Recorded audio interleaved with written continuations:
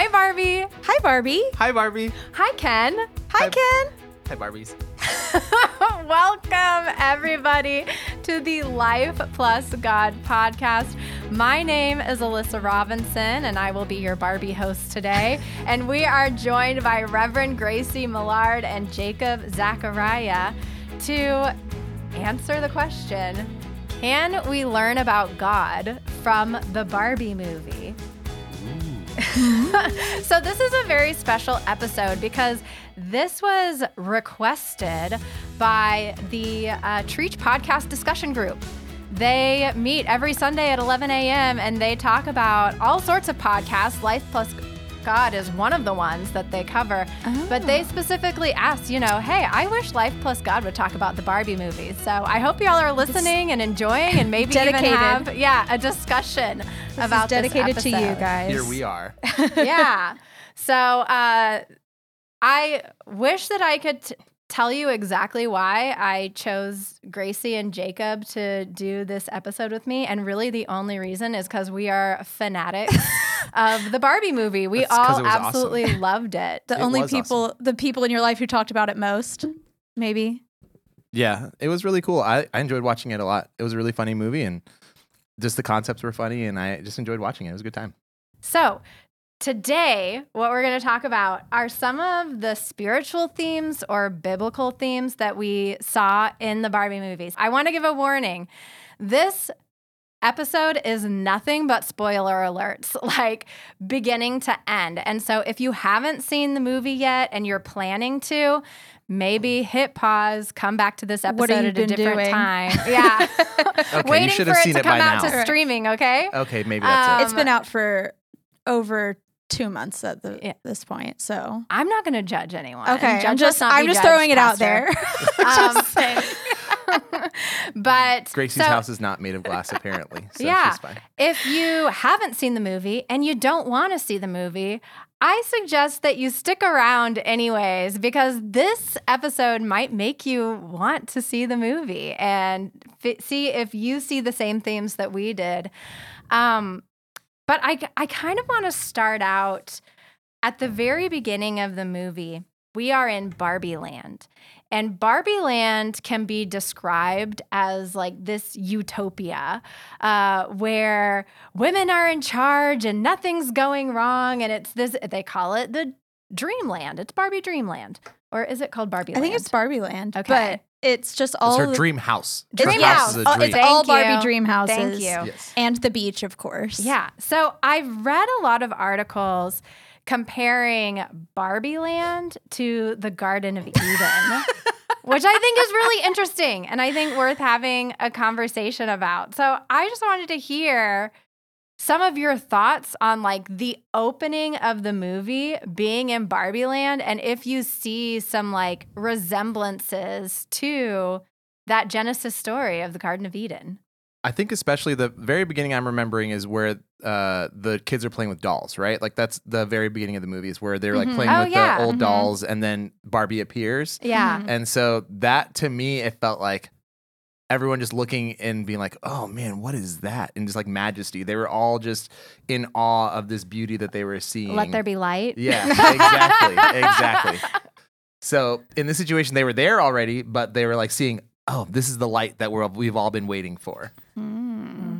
I had forgotten that's how it really completely starts. Yeah. Because the Planet of the Apes like comparison is basically what they're doing there, right? That's how the beginning was. Mm-hmm. Well, I was thinking about how like in Barbie Land, there is this perception that everything is perfect and nothing can go wrong. And I think that that's how we like to think of like the Garden of Eden before the fall is like everything was exactly how it should be and there was no shame and there was no worry and everything just fell into place perfectly. There was kind of like a naivete sort of like they're not aware of anything that's going wrong. Yeah. It is perceived like how they want us to see is like it's perfect there, but then we like see that in this quote unquote perfect existence, there's some problems going on. Yeah. So. Well, and I think it's this idea of it's very shallow. Like, you don't have to think about it. Everything is rote, routine. Everything happens the exact same way Everything's every in its single place. day. Nothing's amiss. Yeah. Everything is like ready to go to happen the exact same way every day. Yeah, and I don't know if that's what the Garden of Eden was supposed to be like or not, but what we learn in the Barbie movie is that perfection is interrupted by thoughts of death. And so Barbie basically starts having like this existential crisis because she starts having thoughts of her own mortality and thoughts of death. And so I'm like, okay, where does this come in to the Eden story? Yeah, so like I was thinking in terms of is like a self-realization for her, just sort of like how they became aware of, Adam and Eve became aware of themselves being in their nakedness kind of thing, right? Where they all of a sudden are seeing, hey, something is not, like, this is not who I thought I was. This is not the life I thought I was living. And that's her waking up in the realization of not just death, but then she like got cellulite and all that kind of stuff, like all the stuff that started to happen to her. You know, that realization for her is sort of the realization that Adam and Eve were having as well when they ate the fruit. Mm-hmm. Once she has this realization, I feel like this is kind of where we step away from the Bible narrative a little bit. So it's not a direct comparison, I guess. Oh, shoot. Sure. Yeah. Okay. Yeah. So this perfection starts to feel like monotony, where before she was having like no worries, no problems. Everything went exactly how it was supposed to. Now, all of a sudden, everything's going wrong. The day-to-day routine is getting monotonous. It's boring. Like, she's wondering if there's more. And not necessarily within the Garden of Eden theme, but I think that is a faith journey that a lot of us go through of like, once we start going past the surface level of our faith foundations, we start asking the big questions that we realize there aren't answers to. And we kind of enter into this existential crisis, kind of like what Barbie did, where it's like, well, what am I supposed to do now? Everything that I thought this was turns out there's way more that I don't understand. Sounds like deconstruction to me. I mean, just hearing you just describe that right now, it sounds like deconstruction. She was deconstructing her idea of the world that she was living in. She had an idea of like, hey, this is how my life goes. And then all of a sudden one thing goes awry and then she's like, oh, hold on. What's going on with this? Well, why is this happening now? Well, and I think, so when we go from, so she's having all of this dread, existential dread, and then we meet Weird Barbie. The most amazing Barbie. The best Barbie. The best Barbie. Yes. We meet Weird Barbie. And it's funny, I saw an interview with Kate McKinnon, and she had been talking about how she had a conversation with Greta Gerwig about, like, if she's going to be Weird Barbie, she wants to be naked. Because she said, which is going back to Garden of Eden, okay? Yeah. No, she said, every little girl who had a Weird Barbie, it never had clothes on, ever. And I was like, it didn't. Like, or it was haircut, colored all over, yeah, no clothes. Like, but Greta had to tell her, it's not that kind of movie. But I thought that was really funny. So we meet Weird Barbie, Weird Barbie is the Barbie that got played with a little too hard. And she's kind of been introduced to the harsh realities of the world and what really happens when everything's not perfect like you thought it was. And so I was kind of thinking of Weird Barbie. So I was reading some like philosophies and themes around the movie. And one of the things that they talked about is Weird Barbie and Alan, who we'll talk about later. Love Alan. Yeah. They are the true heroes of the story. It's not Barbie and Ken that are heroes of the story. It's Weird Barbie and Alan who are the heroes of the story. And they are the outcasts, they are the marginalized, and they are the people who are willing to challenge the status quo. And I thought that was really interesting. And so when I was thinking of Weird Barbie and Alan, who did I think of from the Bible? The prophets? The prophets. Yeah, of course. So I was thinking, oh The my one gosh. who literally has weird as part of her name. Yeah, They all yeah. called her Weird Barbie. Yeah, I'm seeing visions of Elijah. Yeah. Weird Elijah. They're all Yeah. like, So she goes to Weird Barbie, and Weird Barbie, it's kind of like biting into. I'm mixing all of these metaphors from scripture and from my personal faith journey, but just roll with it. It's kind of like the usually metaphor do. of like biting the apple and receiving wisdom and knowledge. She offers her either the stiletto or the Birkenstock. Oh, which yeah. I felt personally victimized as a. I was wearing my Birkenstocks the first time I watched the movie. I was like, Stephanie wore her pink Birkenstocks Well, to the there you movie. go. Yeah, so mine were brown like Bart, and I was like, nobody look at my feet. I am So curious, you're- though, do a lot of people wear stilettos to movie theaters? That is also. Yeah. I mean, that's fair. But of in all Dallas shoes, they do. I guess so. So Gracie is Weird Barbie. I am also Weird Barbie. And spoiler alert, Jacob identifies as Alan. Alan. Yeah, which we'll learn a little bit about Alan later. So she offers up to Barbie and says, the only way that you can stop this existential crisis is to find the kid who plays with you and figure out what's wrong with him or her. Because that's the thought of whatever's happening in the real world and the feelings that the one who is playing with the Barbie is having trickles into the Barbie world in one way or another. And so she puts this challenge to Barbie and says, hey, you can either pick the stiletto and go back to the way things were, or you can choose the Birkenstock and learn, where all of this is coming from and kind of reason with your existential dread. And what does Barbie choose? she's forced to choose the Birkenstock. But she chooses the heel.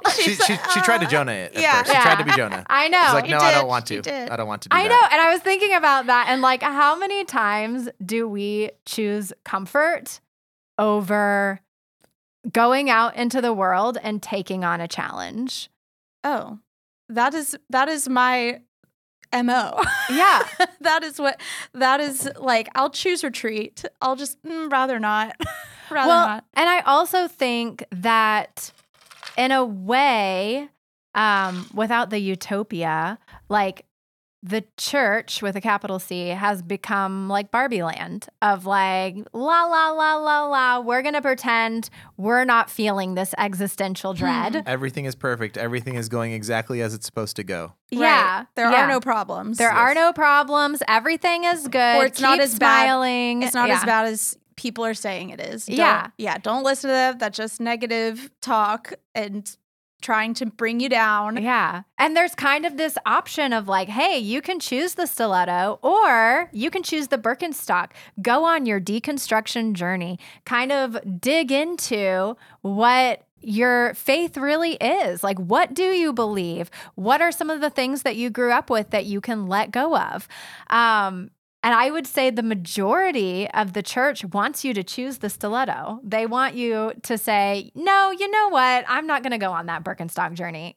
And I wouldn't say like, that's not just this church. I would say like that's the idea of organized religion is they don't really want you to have to question it necessarily in terms of, hey, we're telling you what to do. Just go ahead and keep doing what we're telling you to do. This is what you're supposed to do. We're giving you the instructions. Follow instructions. Yeah. So when I say, sorry, I was using some tribal language, I guess. When I say church with a capital C, I mean universal church. Oh, okay. Yeah. So I'm including like all denominations, all faith practices within the realm of Christianity, but like the actual church institution. I don't think it's just Christianity related though. I'm saying I think that's like across religions. Like every organized religion wants you to follow the organizational structure of the religion. That's probably true.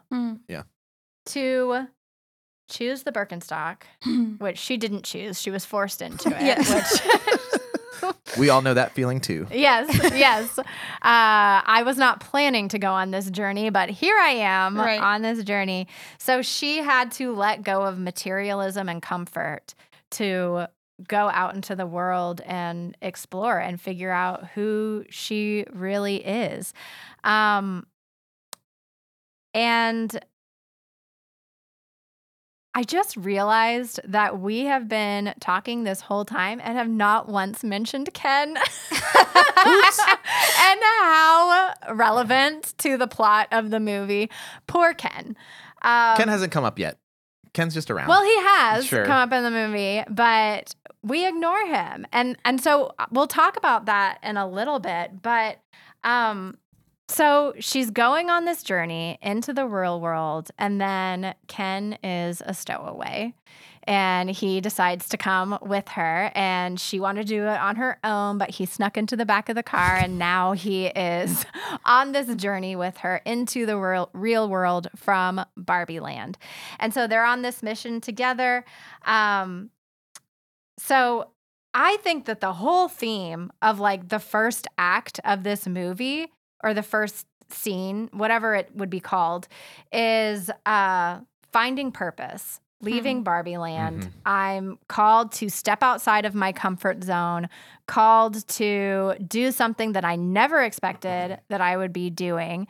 And I'm just wondering, like, going outside of the Barbie movie in your personal lives, is there any time that you've had that feeling of like, oh, it's time to step outside of Barbie Land? I think I have an easy answer in that I went to seminary and they kind of forced you to do that in your first year. They gave you a set of Birkenstocks in year one. No, I came with my own. But they did force you to ask. There's one class where it was just completely taking down everything you thought. So it was basically deconstructing but also reconstructing. But I mean, throughout seminary and since going into ministry, every time it was especially so in seminary where like it was constantly new information and being like, okay, well, what do you do here? What do you do with, empire? What do you do with racism? What do you do with all? And, but then practicing ministry, it's like kind of similar of like things. You can't control who walks in the doors and who's, asks what question. And so it's constantly being thrown at like, well, what do you do? And how am I supposed to respond to this? And you could choose to just retreat back into the foundation or the fundamentalism that faith can present of just like, okay, well, I don't want to do that work. Yeah. Like that's too much. I'll just go ahead and do what has always been done. Yeah. Because that's what's easiest and that's what people will not resist. Falling back on old habits. And right. Stuff. Exactly. Yeah. But this new perspective is calling me to do something different, but I don't really want to do it. Yeah. Well, and one of the things, so Jacob, obviously I know you very well. Yes. Right? Sure. So one of the things that if y'all don't know, Jacob is my partner. Hello. It's out. Oops. So one of the things that I was thinking of for you is like you choosing to become an attorney. Like that was not a part of your life plan. Yeah, I was supposed to go to medical school and then I guess in my junior year of college, I was like, oh man, chemistry is not fun. I don't like science. I was like ministering to people, like helping people. That sounds like a good idea. And like helping heal people, that sounds fun. But the whole science part of this is not my game. I don't really want to be a part of that game. Yeah, but I think that, I'm telling your story for you. So do you not want me to tell it? No. Okay. But like, I think that there was a lot of conflict there in terms of like, there were expectations put upon you by your family. There was a lot that like you were carrying of like maybe this is wrong, but never in your wildest dreams did you consider becoming an attorney. Like that wasn't part of the plan. No, it wasn't part of the plan. And even then, right? So like even after it did become part of the plan of, I guess, April of my senior year in college is when I figured out I'm going to law school. So that was a great time to figure that out. Yeah, very convenient. And so at that point, I was like, okay, I'll go to law school, but I don't really want to go to this place, and I don't really want to go to this place. But if anybody knows anything about applying to school, April before you try to get into school is not the best time. You don't have a lot of options left available to you.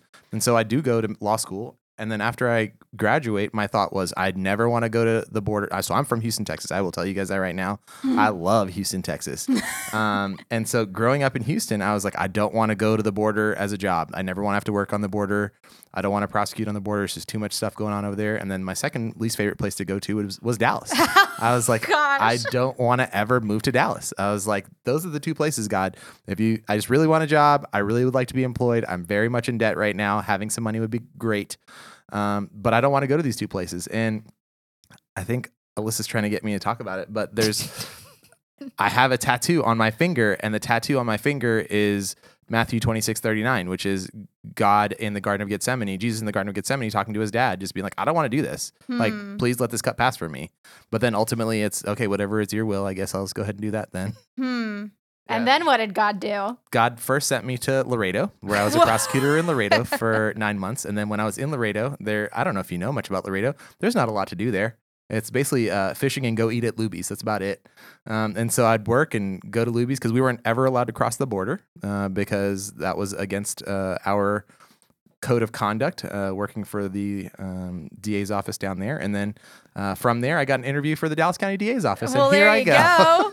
So then I didn't want to take the interview. And my supervisor down there, he had already been in Dallas before. And so he was like, hey, like, I know you don't want to go to Dallas, but you really need to go because being down here in Laredo, you're gonna flounder. You're gonna flounder. You're not gonna have anything to flourish with. And so I took the interview, got the job a few months later, and moved out here. And I haven't moved. It's been a decade since then, so I've been out here. So see, it's not so bad. It's not so bad, but also Houston is still better in my mind. Like the food is better. We'll have to disagree on That's that. fair. But that's fair. I don't okay. know if I disagree, honestly. Yes. Yes. After visiting Houston, like The Houston's food pretty is fun. awesome. Yeah. The food is awesome, and water is very close by. A whole beach. Very so close Houston's your Barbie land. Yes. That you were forced out of. It was. God handed you your Birkenstocks and said, you're going to Laredo. I really tried to keep my stilettos on, though. Yeah. And so here we are, finding purpose. We're leaving Barbie land. We're going into the real world. Oh, I guess, should I share mine? Yeah. Yeah, you asked You made us do it. I know. Be vulnerable, That's one please. of the, Thank you. That's one of the benefits of being the host. Yes, but you being vulnerable is important now. Please. Thank you. Yeah, you're there who they listen to most. So Yeah. Well, I feel like I've shared my same story a million times. But I've never heard it before. Please go ahead leaving and share. Barbie land for me was definitely my divorce. I thought that the world worked a certain way. And I think that one of the things that you see in Barbie land that I'd be really interested to talk about a little bit, that I think a lot of us go through this stage of life is dualistic thinking. Something's either good or bad. Mm-hmm. Something's perfect or imperfect. Something is The right thing or the wrong thing. the right thing or the wrong thing. Exactly. And so I was a very dualistic thinker. And so in my mind, whether I was happy or not in my marriage doesn't matter. I made a vow and my spouse made a vow. And so my thought was we were on the same page in terms of this value system of we both made a vow and we are going to stick to that for better or for worse. And turns out that was not his value system. And less than 3 years in, he was like, no, I don't want to do this.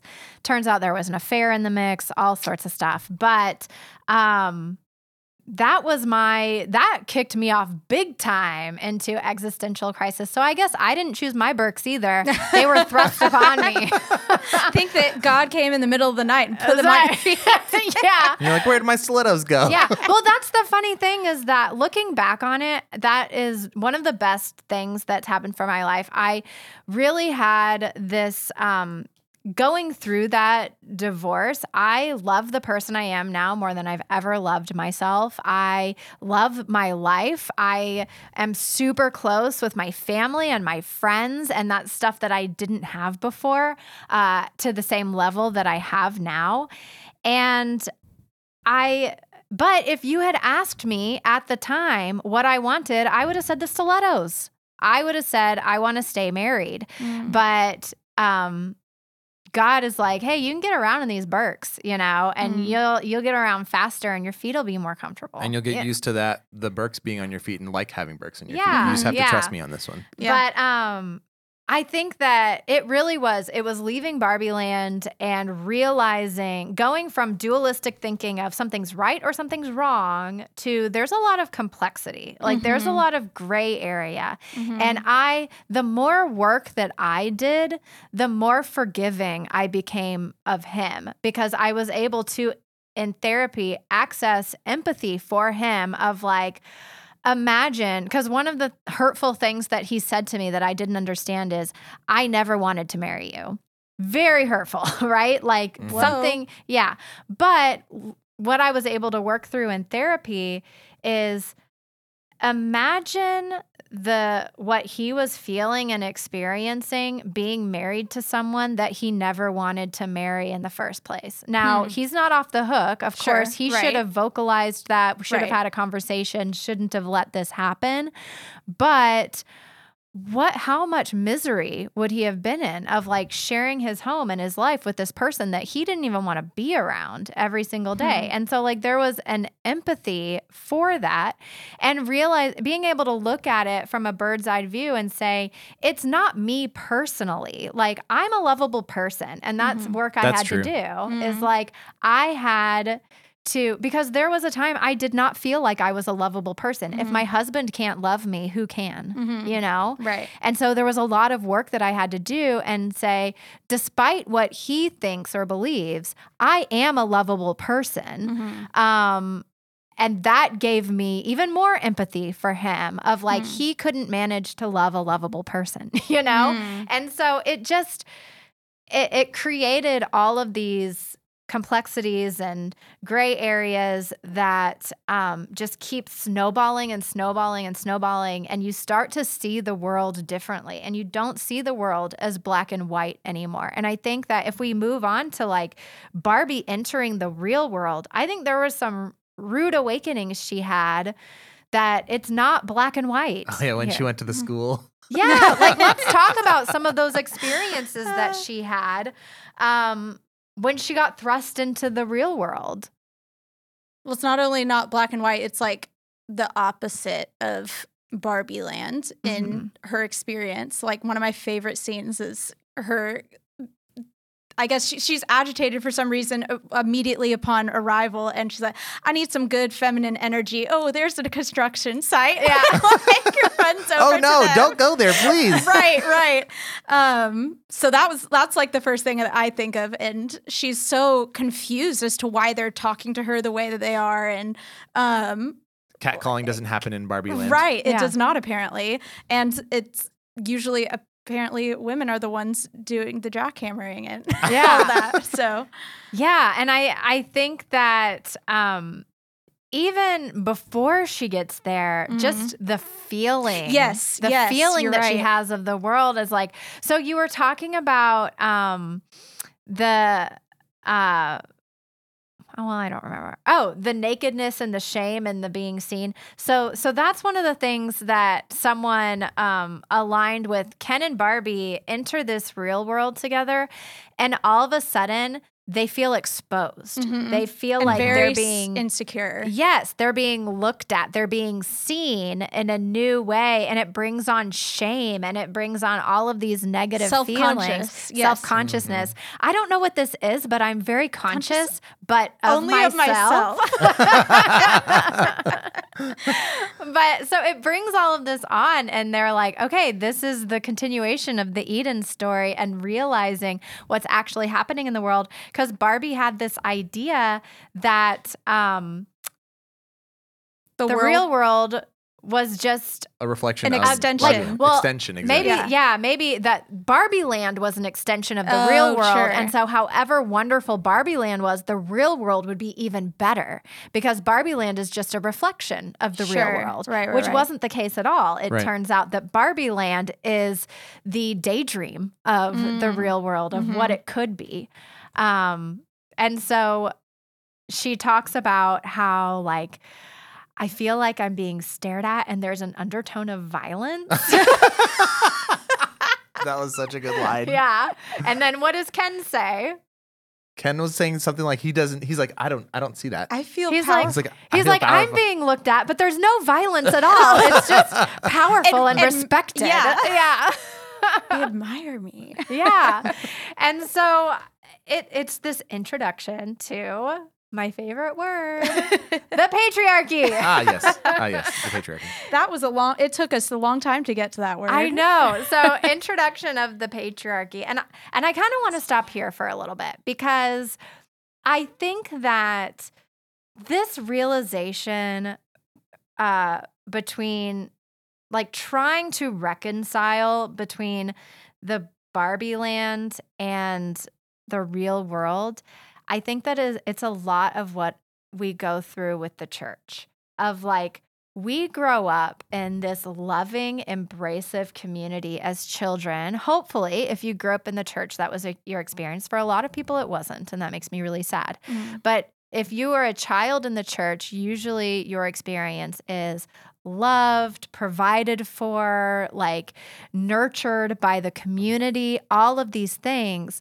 And then we grow up and we realize that there's a lot of negativity in the church. There's a lot of evil and judgment and all of these things within the church.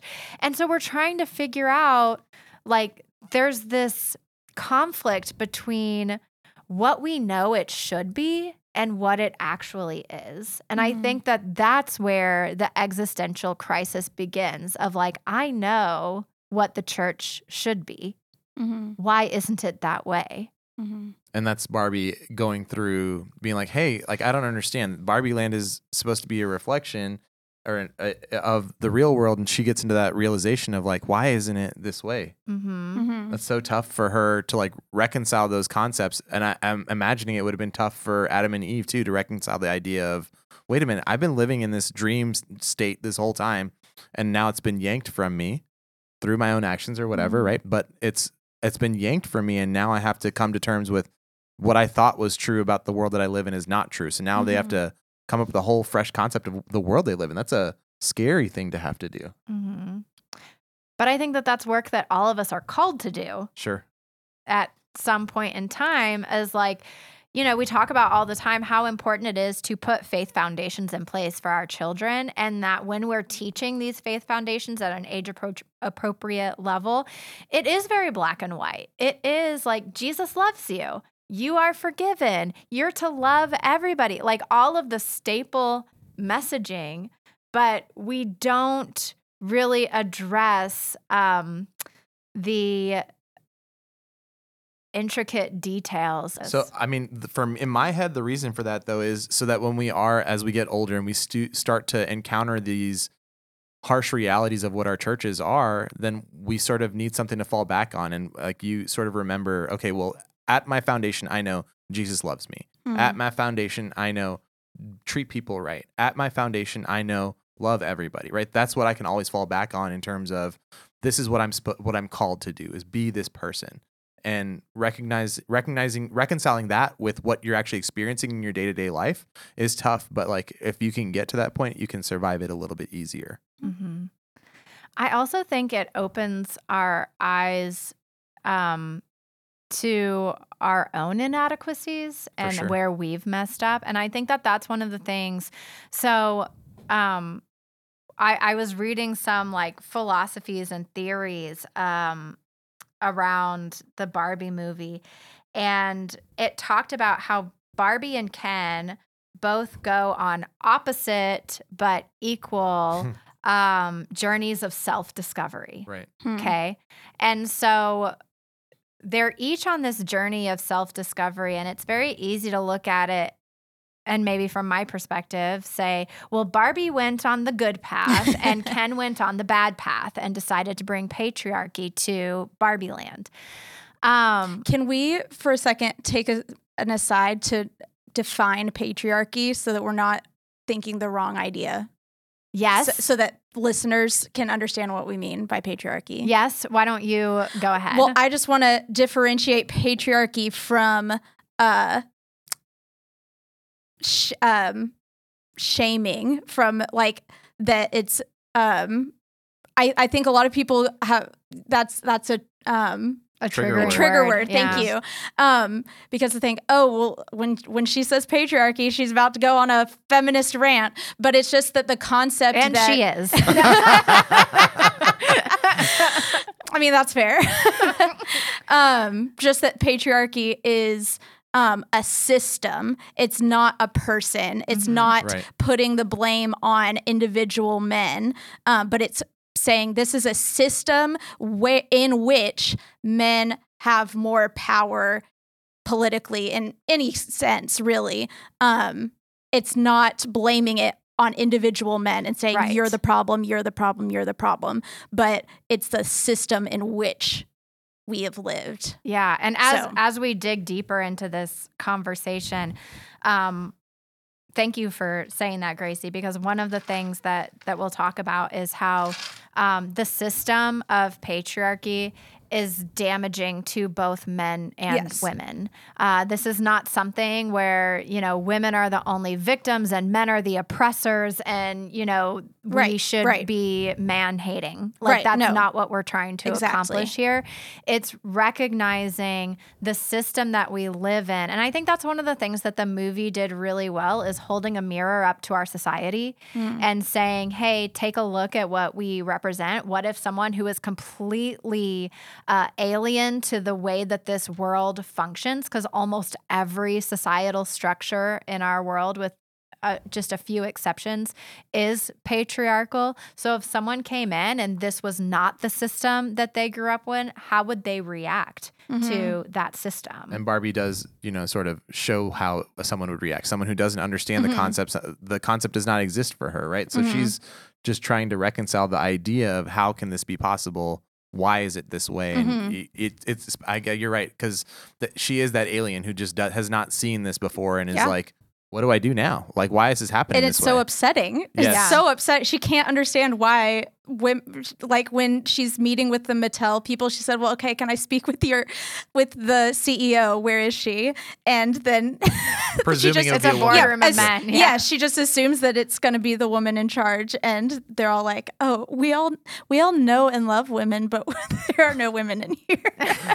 We all have mothers. Right. Yeah. But it makes so walking through that system of patriarchy and what that means, it also makes me think of how spirituality became religion, because religion seems to be more of a system, while spirituality seems to be more of a connection, a seeking of God. And so I almost feel like that's what Jesus did, not to say Barbie is Jesus, but Jesus was like an alien among us who came to this earth, saw all of the religious systems in place and was like, I don't understand why y'all are doing it this way. Like, y'all just aren't getting it. Like, this isn't what it's all about. It wasn't supposed to be this way. Yeah. And then what do? We take the teachings of Jesus and then we create a religious system around it, That was... I could go on and on about he that. does call the church into existence, but it maybe was supposed to look different than how it does look in most cases. Yeah. Maybe. So now I want to shift over to a second. So we've been talking about Barbie's perspective this whole time. It is the Barbie movie. Yes. Right. But I want to talk a little bit about Ken's perspective and rewinding a little bit, because when we enter from the Barbie world into the real world, I think that the biblical theme that we're seeing is sinful nature. And I think that I was starting to say, it's very easy to say Ken is on the bad path, Barbie's on the good path. Ken is sinful, Barbie is, virtuous, whatever it is that you want to define it. But I think that what we're really seeing when we take a look at Ken and we try to have empathy for what Ken is experiencing, when he was in Barbie land, he felt completely minimized, marginalized, ignored, belittled. Yep. That his value only came from when Barbie paid Barbie's attention to him. Yeah. Yeah. you could say it's condescending, like in all sorts of ways. Like looking back on it, I'm like, yeah, he suffered, and the Kens suffered in Barbie Land. Maybe not under threat of violence, Sure. but I think that any person that you ask who, as a child, felt ignored, they will tell you, like, those are deeply rooted wounds that go with you. And so as we step into the real world, we see Ken and Barbie going on these opposite journeys. And what Ken is learning is, I'm worth something. I'm worthy of love. I am important. I should be respected. Yeah. So these are all positive things for him to learn about himself, that were taken to maybe an unhealthy extreme. Right. Mojo Dojo Casa House comes to mind. But Barbie, on the other hand, is for the first time shedding her dualism. And I think that that's what we learn Barbie's sin is that she saw things as very black and white, right and wrong. You know, every night is girls' night. You know, I'm not going to compromise. This is the way things are. And how destructive that was for Ken. Ken felt like a neglected person. Like he was neglected as a child, theoretically, right? He's a neglected child who all of a sudden went off to college and had freedoms in his world. And he saw a world through a different way where people were paying attention to him and people wanted to know what he thought and how he felt and were really interested in him in general. And so the thought that I had with him was, yeah, he definitely took it to a bad place in effect, right? But he went from a place of being ignored and neglected to a place where he felt powerful and strong and seen.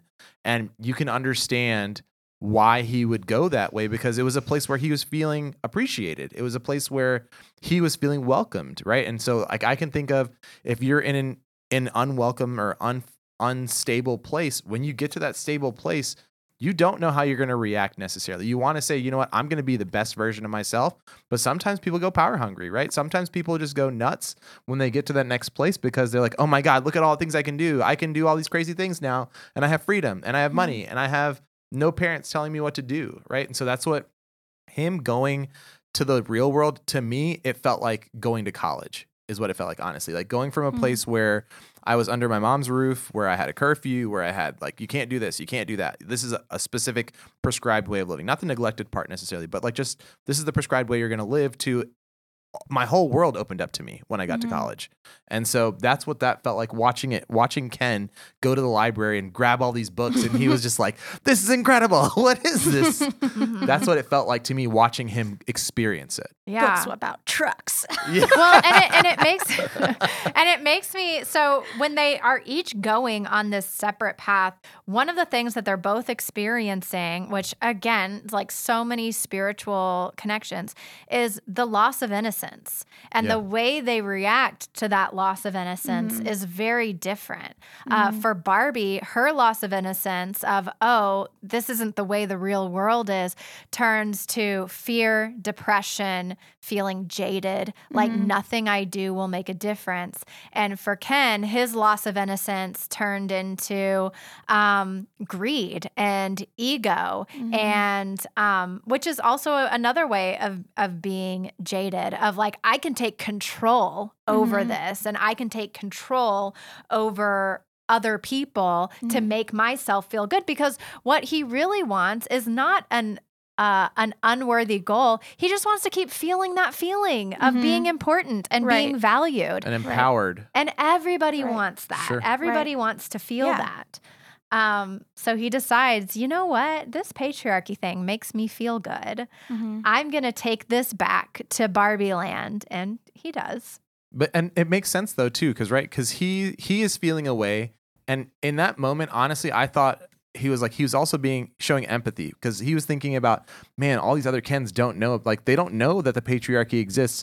Let me show them that they can also feel empowered and feel more than what they are right now. And so, you know, absolute power corrupts absolutely, right? But at the same time, for him, it was, wow, look at this, how you can feel. You can feel good too, Kens. Because, I think I remember at the beginning of the movie when he was trying to get Barbie's attention, Margot Robbie Barbie, like the main Barbie's attention, all the other Kens were also trying to get attention, right? It was all the Kens just trying to get attention from the Barbies in their lives and feeling ignored and feeling neglected. And he was like, I can make you guys feel great too. Yeah, I want to share this feeling. Exactly. Yeah. And it's not immoral feeling to have. It's how you go about enacting it. And that it came from a broken system anyway. Yeah. Right. That like in an ideal world, like there wouldn't be a system in place that would make any one group of people feel that way. Yeah. So if they're being neglected, then they do need to be lifted up, but the other people also may need to be brought down a little bit. Well, but it also makes me think of our own sinful nature in that the motivations that we assign to people, because I think that the majority of people are more like Ken, of like, all I want is to feel loved and valued and appreciated and respected. And I'm just trying to find a way to feel that way. And so sometimes it comes out as lashing out. Sometimes it comes out as manipulation. Sometimes it comes out in just a plethora of negative ways. And we have to learn how to feel those feelings in positive ways. And I think that for us in our faith journey, that's where we turn to God and we turn to Jesus's teachings and say, hey, how do we embrace these fruits of the Spirit?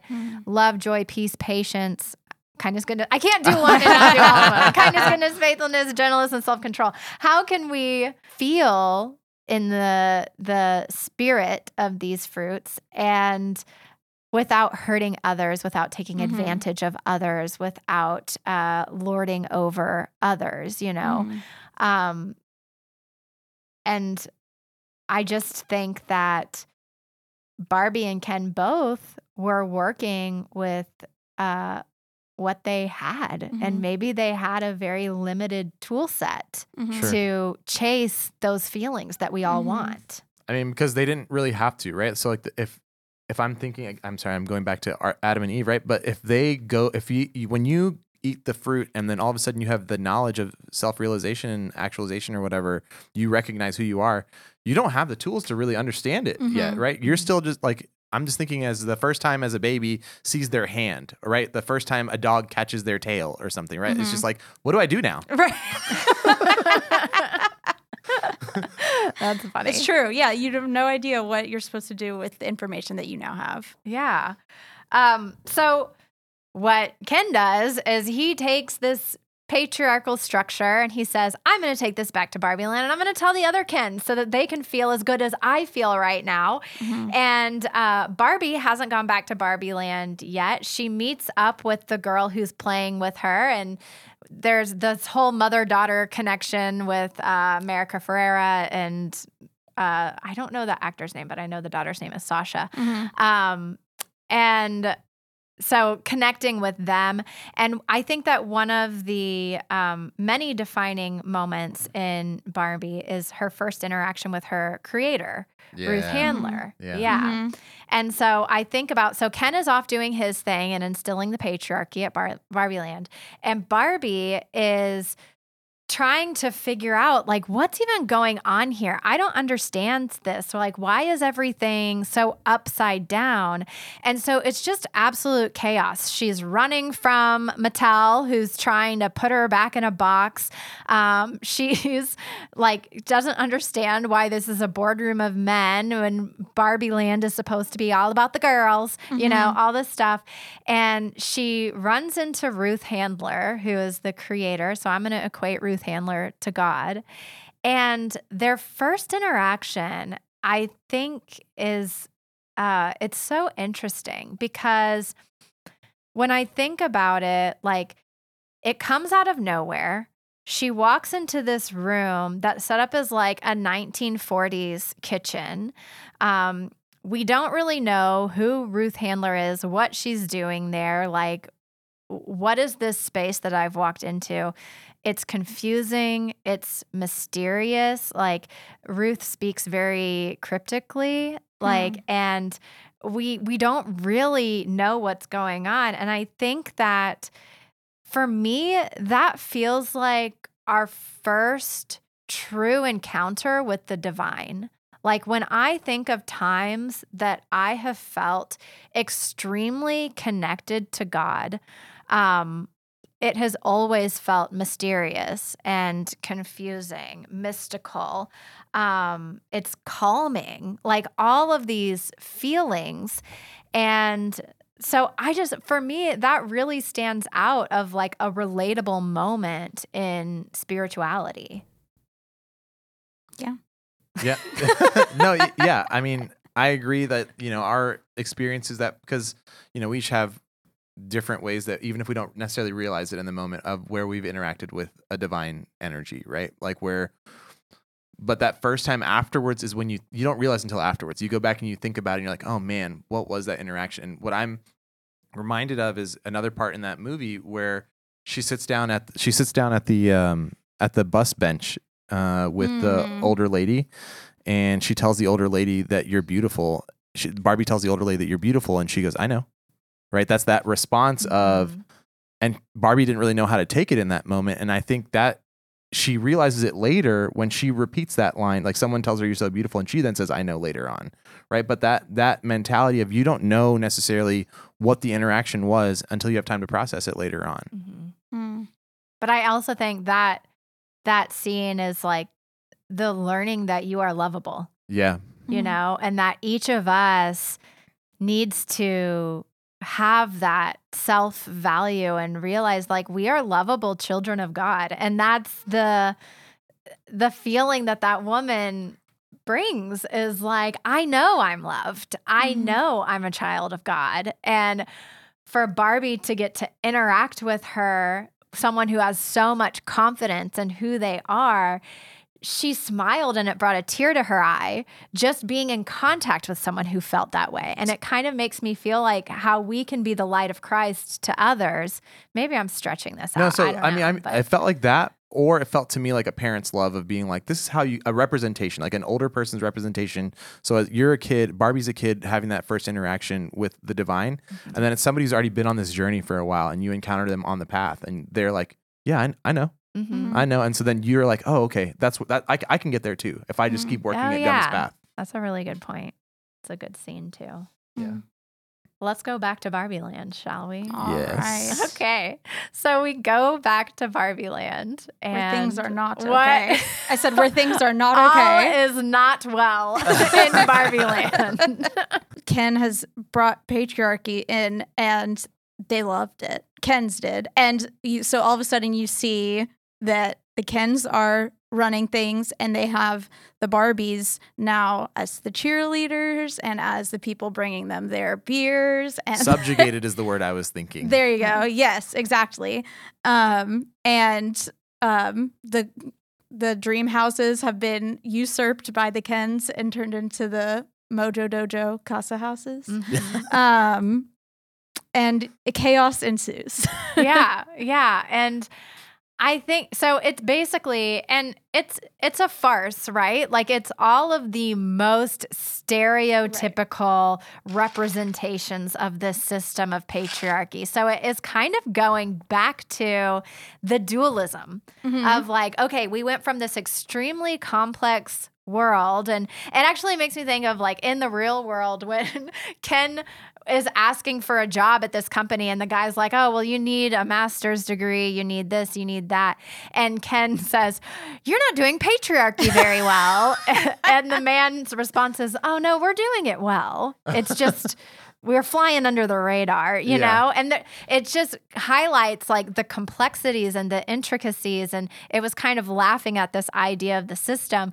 But then with the lack of understanding of complexity, we take it and we turn it right back into dualism. And I think that we do that with our faith all the time. We have these complex experiences of God. And we were actually talking about this in the break room today, and like translations of the Bible and how books were written and things like that is the Bible is a collection of stories, and some of those stories are mystical experiences of God. I think of Moses in the burning bush.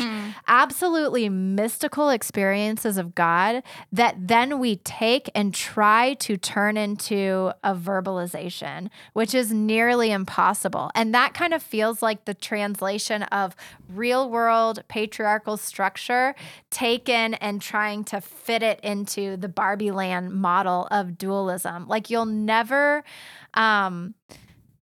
see the richness of humanity and all that this world has to offer if you're only looking at it from the surface level. And all of the hope that is within the world, and that not everybody thinks this way, not everybody acts this way. But then we take that and we put it in a box, because that's what we like to do. We like to create constructs of religion, of society, of culture, of finance, of whatever. Name a topic. We want to create a construct around it. And that's what Ken has done. He's taken that and said, okay, black and white, here's what the patriarchy looks like. It felt like, and for me, in that situation, what it felt like was, you see like the moon at night and you want to take a picture of the moon at night. And every time you take a picture of the moon at night on your phone, does it ever come out the way that you wanted it to? Oh my gosh. You want to take a picture of every sunset. Yes. And But does it ever translate, you know? it doesn't fit. And so then what you did was you have now this photograph, and then you try to show other people this photograph and say, hey, this is what I saw that night, but it's not the same, right? And so Ken's over here building the patriarchy off of a book that he stole from the library, a set of books he stole from the library. And so then he's not understanding it because he doesn't have the depth of having experienced the system. He just has the depth of reading about the system. But again, it's that same concept of an alien coming back and trying to explain the patriarchy to somebody else, and it gets lost in translation. Yeah, all I know is that I felt really good when I was experiencing this in this place. So now I want to feel really good and bring it to this place. But what we learn is that it doesn't make him feel good, and it doesn't make the other Kens feel good. It makes them feel powerful, but does it really improve their relationships with Barbie? Does it give them what they really wanted, which is to feel loved and valued and accepted By Barbie. By Barbie, yes. But it doesn't turn into that. It just turns into very surface level living where they still secretly want the approval of Barbie. Right. They still want the Barbies to love them and give them attention. Because when Margot Robbie's Barbie doesn't, then everything goes awry again for him. Barbie comes back to this world that is nothing like she's ever seen before in Barbie land. And she falls into depression, basically. So that was the path that we were talking about of her reaction to loss of innocence is going catatonic, basically. And so she's hauled up to Weird Barbie's house. And Gloria and Sasha are with her. Yes, Gloria and Sasha are with her. To Barbie Land. They've come to Barbie Land. So they go up to Weird Barbie's house, and of course, there's going to be a ton of the plot that I'm skipping. And Weird Barbie and Alan are there. And Alan, I want to talk about him for Hooray, a little Alan. bit. Hooray, Alan. He is one of my favorite characters in this movie. So when I think of Weird Barbie and Alan, I think of the perfect example of what it is to be an ally, like what it is to be a friend to somebody, and the perfect example of possibly the Good Samaritan, whatever it is that we want to call them. But this example that we can look to of like, even when people have wronged you, you want things to get better for them. And that's Alan. He's like, I don't like this world. I don't like the Kens behaving this way. And I don't think they like it either. Like, I don't think they want it to be this way. And he wants to change this world for everybody for the better. So do you know who I don't think I've talked to you about this. Do you know who I see Alan as? Who? John the Baptist. Oh, Where really? he's sort of off on his own, and then he's like, guys, this is not how it should be. Let's try to fix this. Let's try to fix this. The better system is coming. Like, we don't need to have it this way. I don't like the Mojo Dojo Casa houses. This is not right, guys. This is not how it's supposed to be, right? That was John the Baptist going out there telling everybody, no, this is not, like, you guys are doing it wrong. You're not getting it. Like, okay, you're not going to listen to me, but I'm telling you, this is not how it's going to go. So that's how I always saw Alan. That's awesome. Amazing. Alan and Weird Barbie go on this pursuit of justice. And what it comes down to is you remembered the mom's name. I can't remember her name. Gloria. Gloria. I just Okay. it from. I don't know if her name is ever actually said in the movie. I don't remember. But anyway. I'm sure it is. But so the way that this system, and they almost talk about it as if it's like everyone's hypnotized by this patriarchal structure.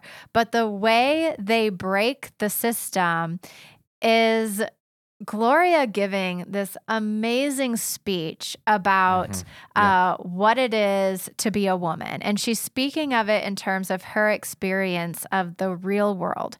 And what she starts doing, and I wish I could just do the speech, but I can't. And I can't do it justice. So you're going to want to watch the movie just for this speech. It's one of those moments that is just very connecting. But what she's doing with this speech is she is breaking dualism.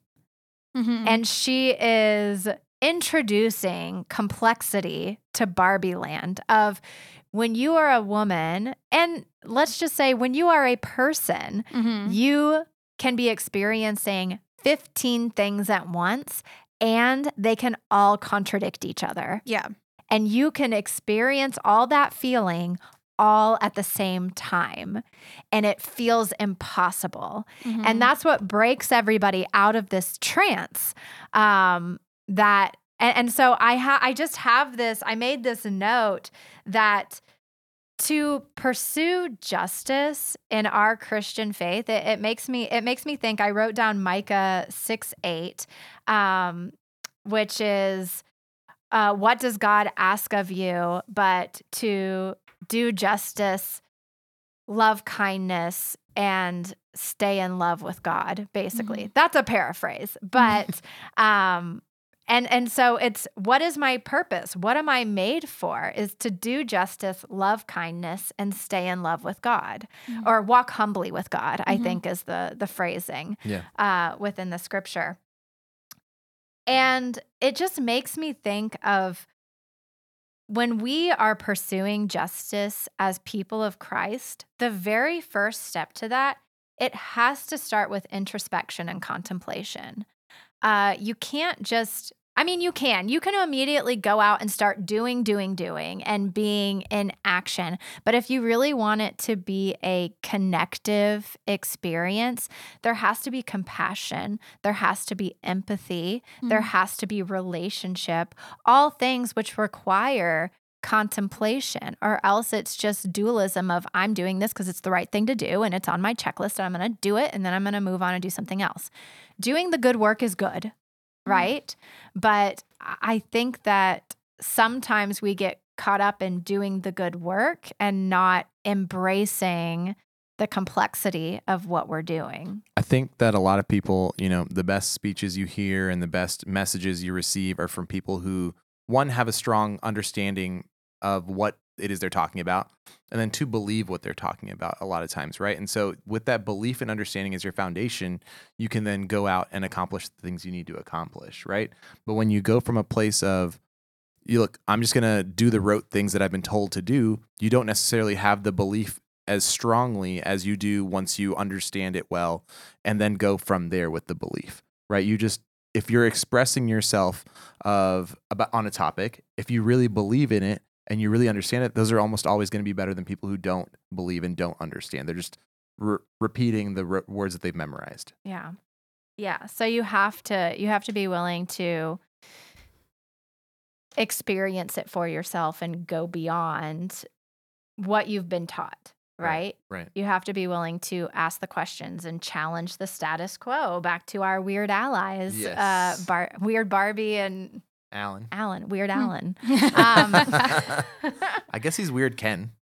That could- Yeah, it he was would also be- Weird Ken. I think we're all just because he wears Ken's weirdos. clothes. Yes. He does. They don't fit him the same, but he wears them. He doesn't. Yeah, he doesn't get his own wardrobe. I don't know, Gracie. What do you think? I know it's like got Richard Rohr written all over it, but what do you think of this whole like dualism versus complexity narrative that I'm throwing out there. Yeah, it is that realization that, I mean, was one of my moments of clarity, was realizing like that dualism is just such a hard way to live. And that might be like the center of most people's epiphanies is like that contradiction to dualism, and realizing that there is more, and that most of the world exists in the middle and not on either or. I mean, I agree with you, because it makes sense that that's how we're thinking, because our parents raise us, especially like as a child, you don't necessarily understand the complexities. And so your parents raise you with the dualism of, this is the right thing, do the right thing. Don't be bad, be good. Right. And so there's that dualism that you're raised on, because that's all parents can really teach at that level for most people. Right. But then as you get older, when you experience troubles on your own as an adult, or as just even a little bit older, that's where you start to understand complexities, is through the experience. Yeah. Yeah. And so I think that's one of the things that Jesus is like modeled from Jesus's message, is that Jesus comes in and is like, you guys have been you've tried to turn this into a right and wrong situation, and I'm coming to show you that God's kingdom is not about that. Like, the last shall be first. It doesn't make sense to you because you're thinking in this way. You are called to rest. You're not called to go. This doesn't make sense to you because you've been always taught that this is the good and this is the bad. But so I think that introduction from Jesus of this radical concept of the kingdom of God, where it's maybe it's not complexity, might not be the right word, but the kingdom of God is just a completely different concept from the world that we created. It's not, like God is so much bigger than you could ever imagine. You can't put words to it. Yeah, you can't put God in a dualistic way. And I think of that, it's when Ken comes in bringing the patriarchy to Barbie land, it's the overcorrection from like, and we do that all the time, don't right? we? Absolutely. And so it's like the basis of what he's trying to do is trying to, like what we've been saying all along, is like he's just trying to feel important, but he does so at the cost of the Barbies feeling important. And so it's not that patriarchy is the answer or matriarchy is the answer, but it's that neither is the answer. Everybody should just be able to be equal no matter what. Yeah, and that's what it leads to is, so the trance is broken. All of these Barbies are waking up. And there's this funny battle scene that leads to the I'm Just Ken song, which is the best part of the movie. But honestly, that fight scene, when I was thinking about it, and I think it aligns with, Gracie, what you were just saying, is it makes me think of the infighting that we experience as a church of like, who's got it right? Who's interpreting it the right way? Which denomination is holding this up in reverence and which denomination is getting it wrong? And it just turns into all of this infighting among us. And then we just completely lose the plot. They become distracted from they were trying to accomplish. And then they become distracted by their own insecurities, because like we were saying, patriarchy wasn't the answer. Like, it wasn't that it needed to be a patriarchy, it's that they needed to be equal. Yeah. Right. Yeah. And I think so that leads into they have this huge fight scene. They get distracted. And while they're distracted, the Barbies come in and kind of put things back the way they were and take back control of the house and instill Barbie as presidents and judges and all of these things again. And the Kens are just deflated. They're like, well, what do we do now? The poor Kens. And then we start the theme of seeking forgiveness. And one of the things that really stood out to me after all of this happened is that seeking forgiveness is extremely messy. and it's not easy. And it For doesn't- anyone. Yeah. Like for the forgiver or for the forgiven. Like it's hard for everybody in that situation. Yeah. And so they both Barbie and Ken finally come back together because stereotypical Barbie kind of acts as the voice for all the Barbies, and then stereotypical Ken acts as the voice for all of the Kens. And so what we're kind of seeing is like a reuniting and reconciliation between the two of them. And Barbie starts by apologizing to Ken, and she realizes she has this new self-awareness and empathy for him of like, I'm so sorry that I made you feel small. And it's a really big moment for Ken. And she's saying, you know, not every night had to be girls' night, you know, and she starts to see that there's more that she could have been doing. And so she's on this path to forgiveness by apologizing. But what does Ken do? Sublime. I think it's really interesting. Ken doesn't apologize. Yeah. You know? And well, he seems to take it as like, okay, then now we can be in love again. Yes. And she was like, no. He misunderstands. And I wrote that down. Barbie goes to Ken to resolve the conflict, and he perceives it as sexual advances and tries to kiss her. Yeah. He completely misunderstood what was happening. And it's just like, oh, things can go back to the way they were or the way I hoped they would be, because she never really let him kiss her.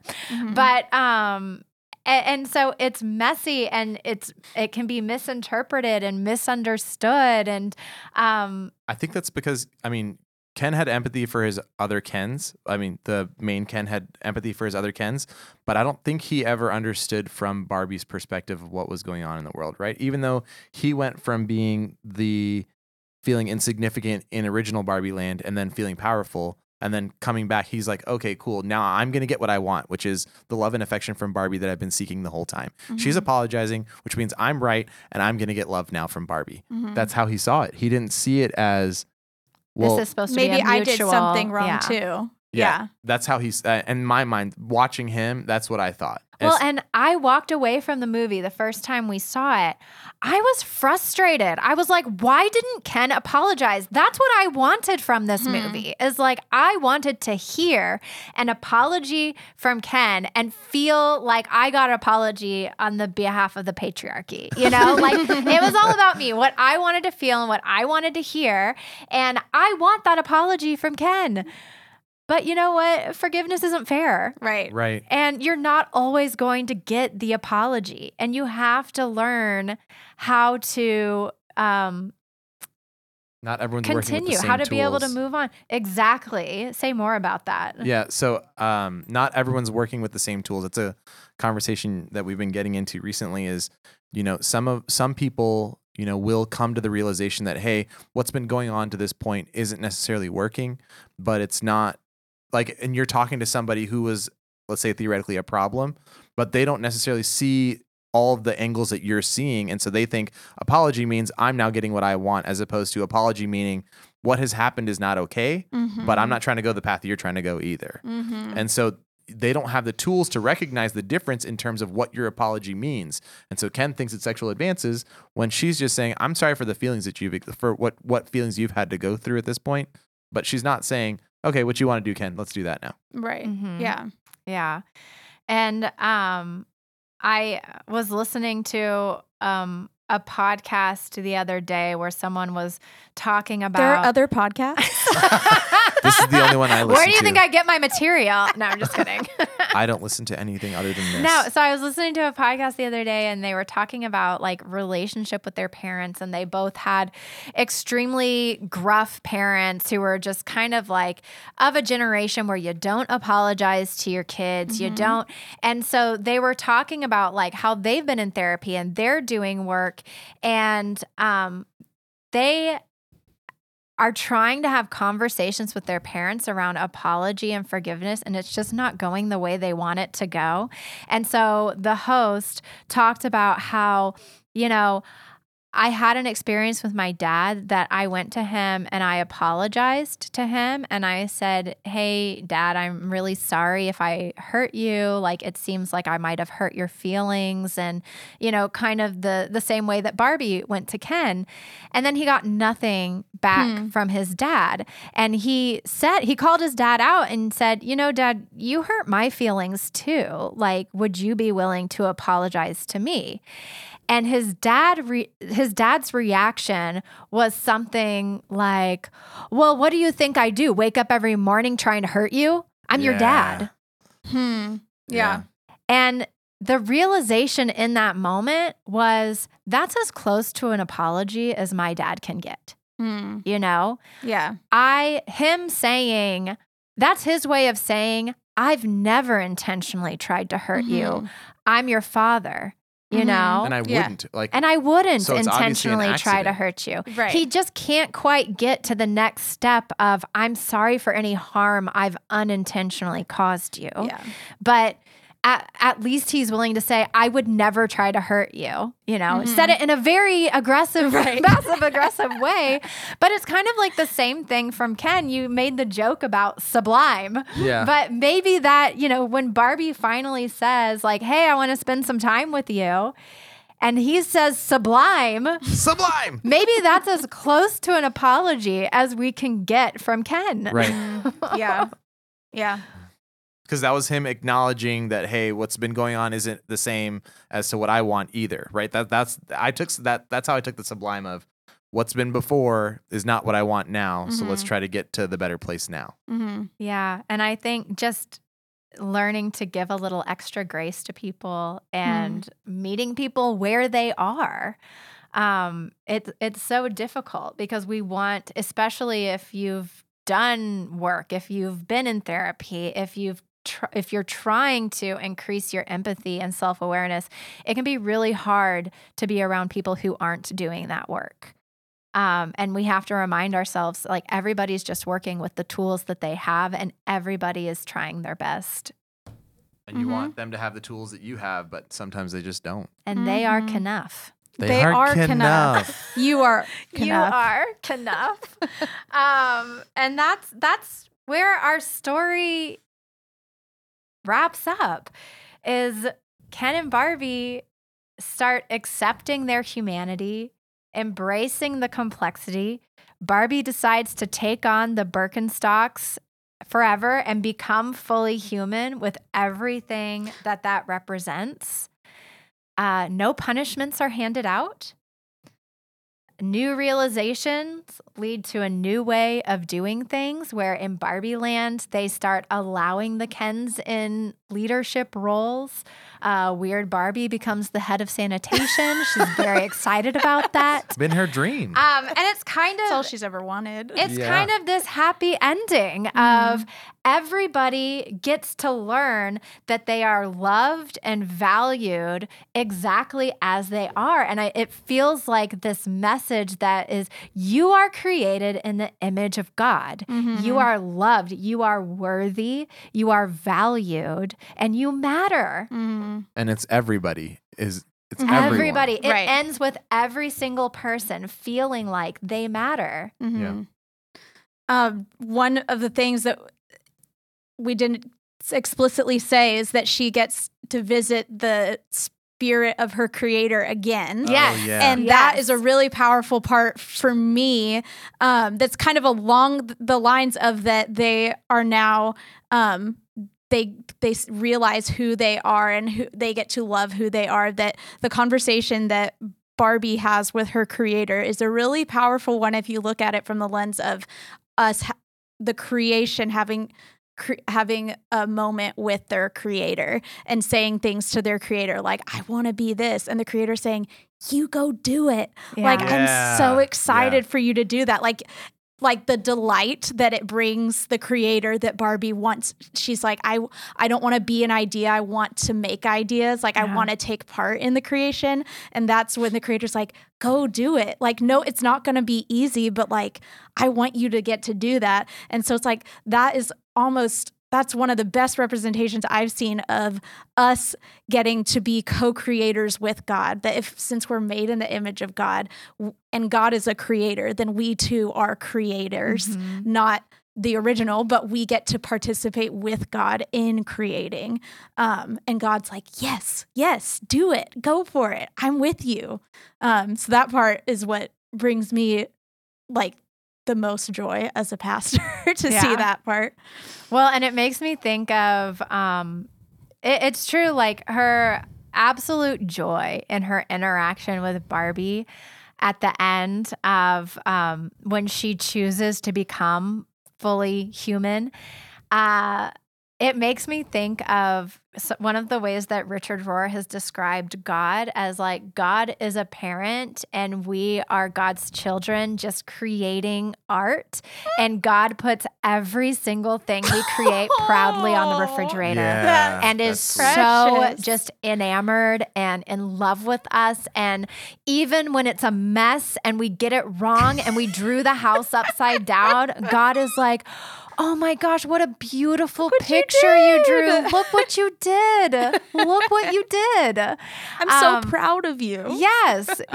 And it's just this ultimate joy that we get to experience. And it's that co-creation of getting to be a part of the story. And there is still work to be done. There is still experiences to be had. And Barbie is like the end of the story is the beginning of the story, you know, and it's this cyclical. I mean, we could also get into the whole theme of death and resurrection, and resurrection. Like this whole story is just mentalities and certain ways of thinking and constructs and everything being put to death, and new life and new creation coming out of it. And now you're part of the story. And you get to go to the gynecologist. That's what I put in my notes. What a time. Yeah. But this was really fun. Thank you so much for having this conversation with me. I took so many notes, and there are things that, oh man, we didn't even begin to cover. But suffice to say, I went and saw this movie in the theaters twice. It was, Gracie says 3 times for her. Yeah. It was I loved it. It was very impactful. One of the things, it just felt validating and it felt very human and restorative. So it's, I will say I did that speech that America Ferrera gave, or Gloria gave, to explain the complexities was really powerful. Like even if you're not, I'm not a woman, but like listening to her give that speech felt so powerful to like help understand what it is someone else is going through. And so like for me, it was feeling empathy for her and for what Barbie was going through in that moment. And so I took it from that people are going through that is really tough. And just to remember that you don't know someone else's lived experiences. So just try to remain empathetic for them. I didn't even ask you, like, from the masculine perspective, specifically, like how this movie hit you. Well, I mean, I guess for me, I saw Barbie Land as having some matriarchal elements, right? So it was a matriarchy where it was run by the women in a way that I see that women in our society can be ignored a lot of times, is how Ken was being ignored in Barbie Land. And so when America Ferrera was expressing to Barbie what it was that she was experiencing, that to me, I was like, oh man, that's what women are going through. That's tough. See, because for me, it was like a sisterhood movie of like, oh, somebody is vocalizing the things that I've been feeling and I feel validated and I feel like I'm not crazy. Like it isn't just me that's feeling all of these heavy expectations, you know? In and dichotomous I'm not ways. even a mom. Like put motherhood on top of that and I'm just like, ugh, I'm out. And it's just in so many different ways you're getting pulled constantly. And then for that realization to come, it was just crazy.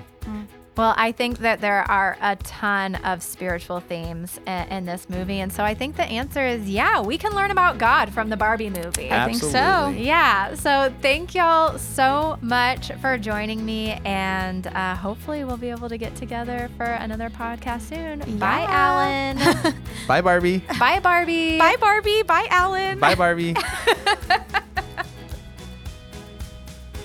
The Life Plus God podcast is hosted, written, and produced by me, Alyssa Robinson, and sponsored by Treach Memorial United Methodist Church in Flower Mound, Texas.